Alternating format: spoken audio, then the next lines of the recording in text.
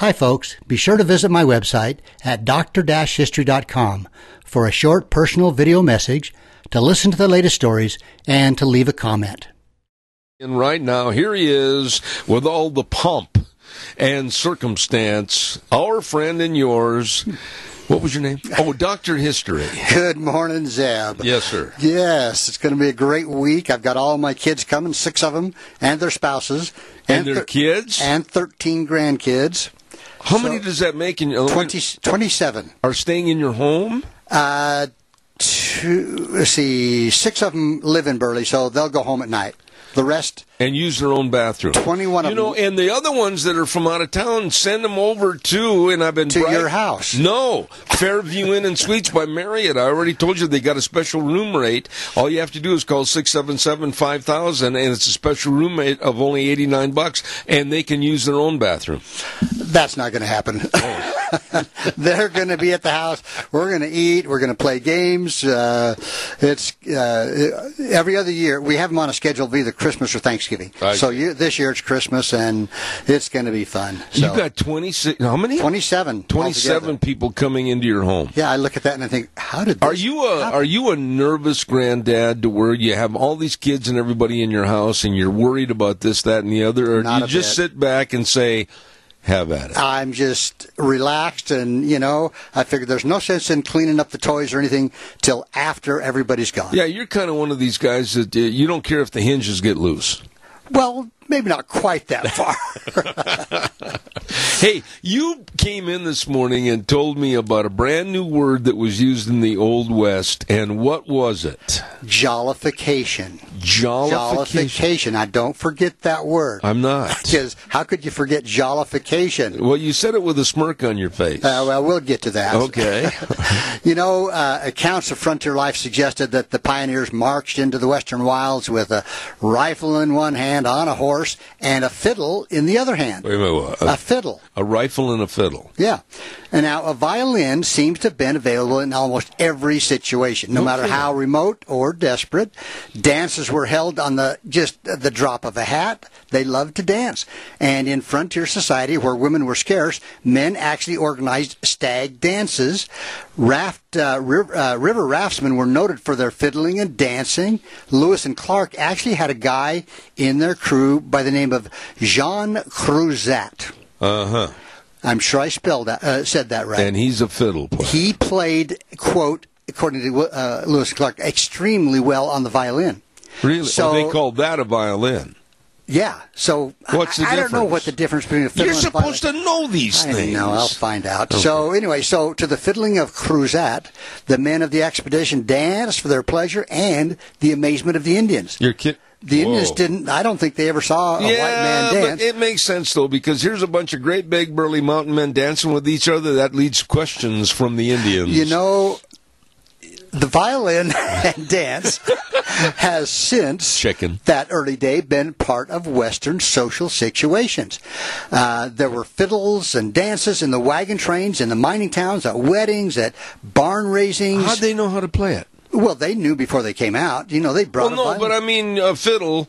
Let's face it. I mean, not everybody can play the fiddle. Not everybody wants to, or not everybody's musically inclined. So I have a lot of respect for those. Well, they came out, and I'm sure they had them. They knew how to play before they got here.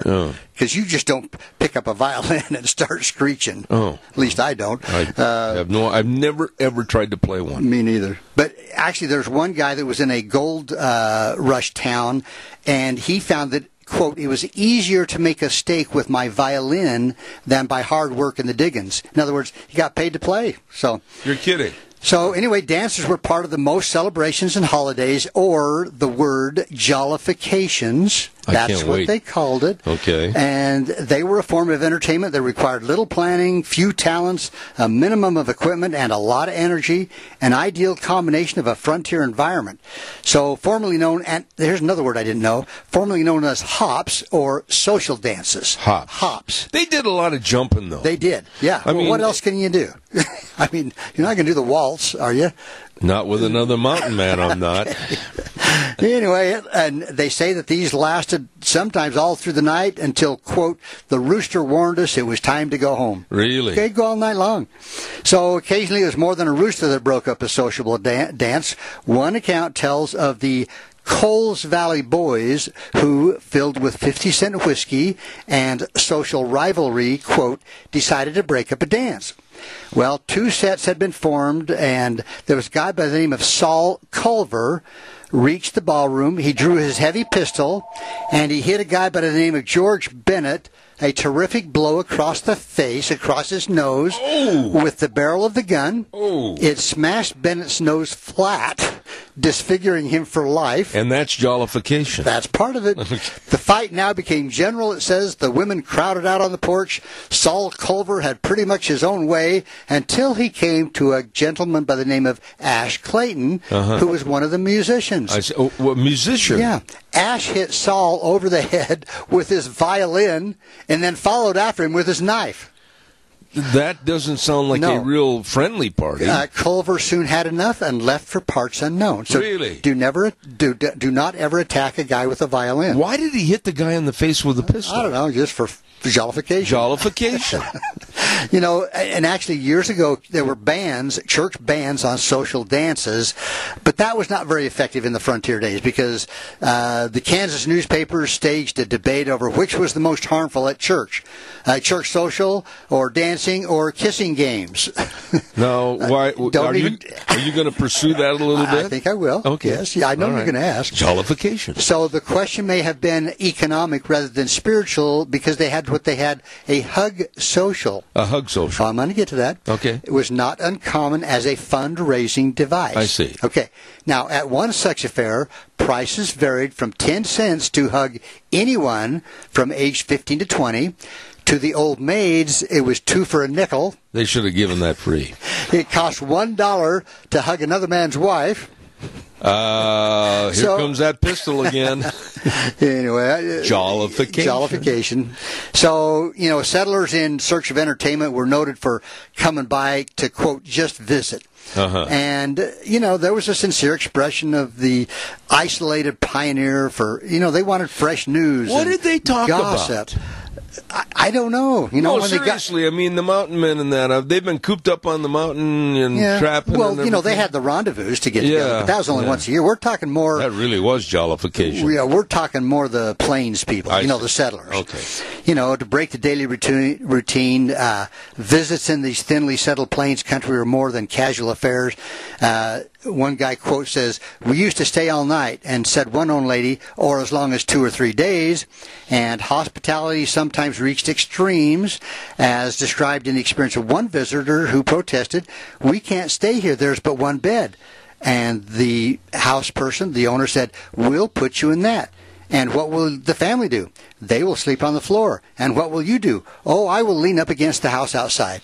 Lean up against the house outside. So this guy let this other family just come in and take over. Yeah, but they, you know, that's what they did. Yeah. Jollification. Now, the 4th of July was the only holiday observed on the frontier with organized community jollification.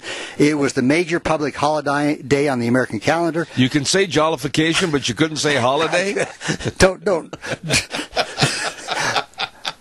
Here we go. Okay, so jollification on a holiday, 4th of July. How's that?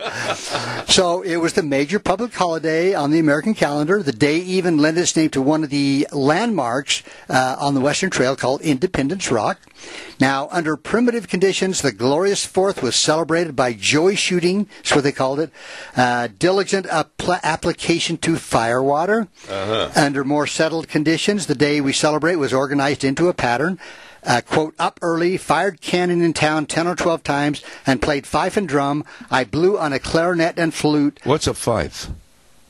It's kind of like a flute. Okay. I think. Shot revolver, rifle, and shotgun.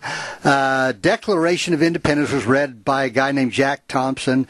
And then another guy got up and gave an awfully boring speech. Did anybody get shot when all this was going on? We're going to get that. And then they said a fat reverend spoke a few minutes. Fat reverend.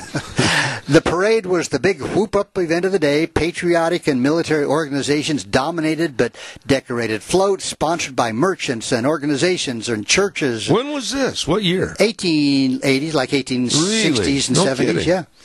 Now, Independence Day was littered with fragments of firecrackers and political speeches. One young man observed the 4th of July. He says, "The day was chock full of patriotism, roast beef, and cakes. I partook of the good things and saw a great variety of pretty girls." Oh, here we go. So now there were variations on the usual program, and these were sometimes exciting. In one frontier town, while the band was playing their music through the streets, a white man was attacked for allegedly stealing the wife of another man. That didn't turn out well for the guy. But moving on, when baseball became popular after the Civil War, that was 1880s and 90s. Yeah, 70s, 80s, yeah. So it became popular after the Civil War. The 4th of July festivities usually included an afternoon game between local teams. Now, in the 1880s, get this, Eb, it took 7 bad pitches to walk a man. Really? 7. And the batter could call for a high or a low pitch as he pleased. And for speedier base running, the players took off their shoes. So we've come a little ways since then. Yeah. But competition in occupational skills provided some entertainment on the 4th. Volunteer firemen were proud of the speed of their companies, and they challenged other outfits to contests. So tournaments between towns and even between states decided the champions. Well, and that's where basically the rodeos were born, too, Yeah, is because of the community Competitions. jollification. Yes. The Eastern Oregon and Washington Firemen's Tournament, held in 1896, was a major event. They had a 220-yard dash over the dirt streets of Pendleton, Oregon, Oh, and that was won in 24 1/5 seconds. really? That's moving pretty Hey, good. by the way, did you ever see the movie Monty Walsh? The remake with Tom Selleck? It was absolutely the best remake. And in the end of that movie, they showed the Independence Day celebration in an old frontier town, just like what you're talking races with all and the everything. cakes and the Yeah. races and everything. Yeah. Yeah. But, firemen's tournaments included tests of speed with equipment. The Hook and Ladder Company pulled its gear from a standing start to a given point, usually 100 yards away, raised the ladder to maximum height, and placed a man on the top rung. In one tournament, again in Pendleton, they did this in 22 2/5 seconds. They still have a lot of those. Yeah, do they? Yeah, they do. I know they have down in contests. Elko, they have a big contest down in Elko. Yeah. Well, now in the mining districts where hard rock work and blasting were necessary skills, the miners staged rock drilling contests, and cooperation between the man with the sledge and the one with the drill required an acute sense of timing and trust. Now, we have described this before, Zeb. Oh, yeah. Here's a man holding this 18-inch long iron rod, Yeah. while another guy is pounding Yeah. with a sledgehammer. Not me.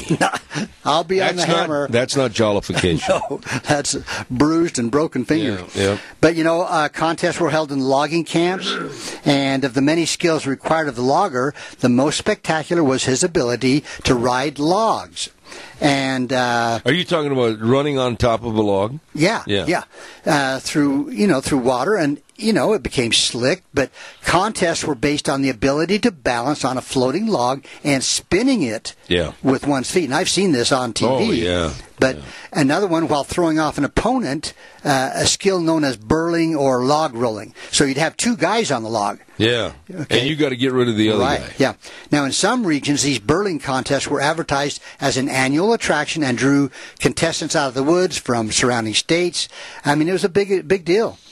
But, now the bicycle, you probably don't think much of a bicycle in the Old West, but that actually provided recreation for the townspeople. The first bicycle in America was introduced in 1876, and they would actually have bicycle races. Really? They had bicycle tours. They would go all over the place. And, remember the old show Butch Cassidy when he was riding around on the bicycle? I have a question for you. Okay. How did they pump up the tires? They got somebody that really had big lungs. That's it. I don't know. They were probably hard rubber. I just wondered. I probably Okay. didn't even have inner tubes. I don't Okay, know. all right. So then you get to the wealthy ranchers that were interested in horse racing, and some of them actually built their own tracks, established local rules, and in general took the part pretty seriously of the sport. Yeah. The enclosed mile track at the Daly Ranch near Helena, Montana, was a headquarters for local horse fanciers, and ranch ponies and racing stock provided the entertainment. Now, in the wintertime, the Western sports, there was one called sliding clubs. And these were sleds, or what you and I would say today would be cutter racing. Oh. You know, the chariot cutter racing. Yeah. And that was about 1864 in the mountain towns of Idaho. These contests involved racing with cutters down snow-covered hills. Stakes for a grand race between the towns ran as high as $2,500 if you won the race. Wow. $2,500. That's good money back in those days. But ski clubs... That would provide a lot of jollification. That would.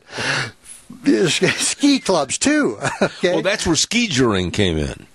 I don't know about that. I do. Do you? It's where you pull somebody on skis behind a horse. Okay. Well, so ski clubs that were formed in the States, snowshoers, cross-country jaunts in the wintertime. So, you know, we think of all the hard work, but they had ways of having fun. Yeah. So, anyway, the household arts were also pressed into service for frontier fun. There were the apple paring bees, the corn husking bees. The who? Apple what? Apple paring, where you would slice. Take the skin off an apple? Yeah. And corn husking. And that's fun. Quilting. Well, it wouldn't be for me. But and quilting was fun. House or barn raising. Oh, boy. And one rule, recalled a Kansas frontiersman, quote, if Smith built a house, the whole community insisted on the right to have it dedicated by a dance before he should move into it, and most everybody attended. So they built a house, and before the family could move in, they had a big dance in it? Right. You got to have a big dance. Huh. So, you know, a lot of people would spend the night visiting, playing games. It was not unusual for these people to come 15, 20 miles to a house raising so they could have a dance. Really? Yeah. Wow. But can we come to your house? Well, if you want to come when there's 27 people there, we won't even notice you. But, you know, there were a few pastimes were pretty simple, more congenial than something fairly simple and low-key was a card game. And in a land where money was often scarce, stakes in a game consisted sometimes of land or gold dust or mining claims or livestock. And the cowboys, they were noted for their gambling. And sometimes they'd just spread a blanket on the prairie and shoot craps. And sometimes a horse in the saddle would be lost in a matter of minutes. Wow. So... That's not jollification. No, that's walking. Yeah. But, you know, the mining towns were by nature the most profitable locations for organized gambling establishments. I'm anxious to hear what you're going to say about this. One mining town is supposed to have been located... Okay, here we go. One mining town is supposed to have been located in a particular spot. Oh, really? Because the pack mules carrying the billiard tables for the saloon broke down there. I see. So they just settled around the billiard tables. There you go.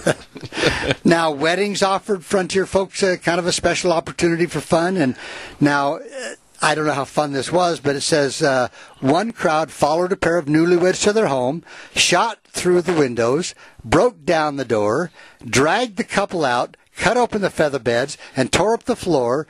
It required backbone to get the married out of this way. The local paper said. Whoa! And that wasn't illegal?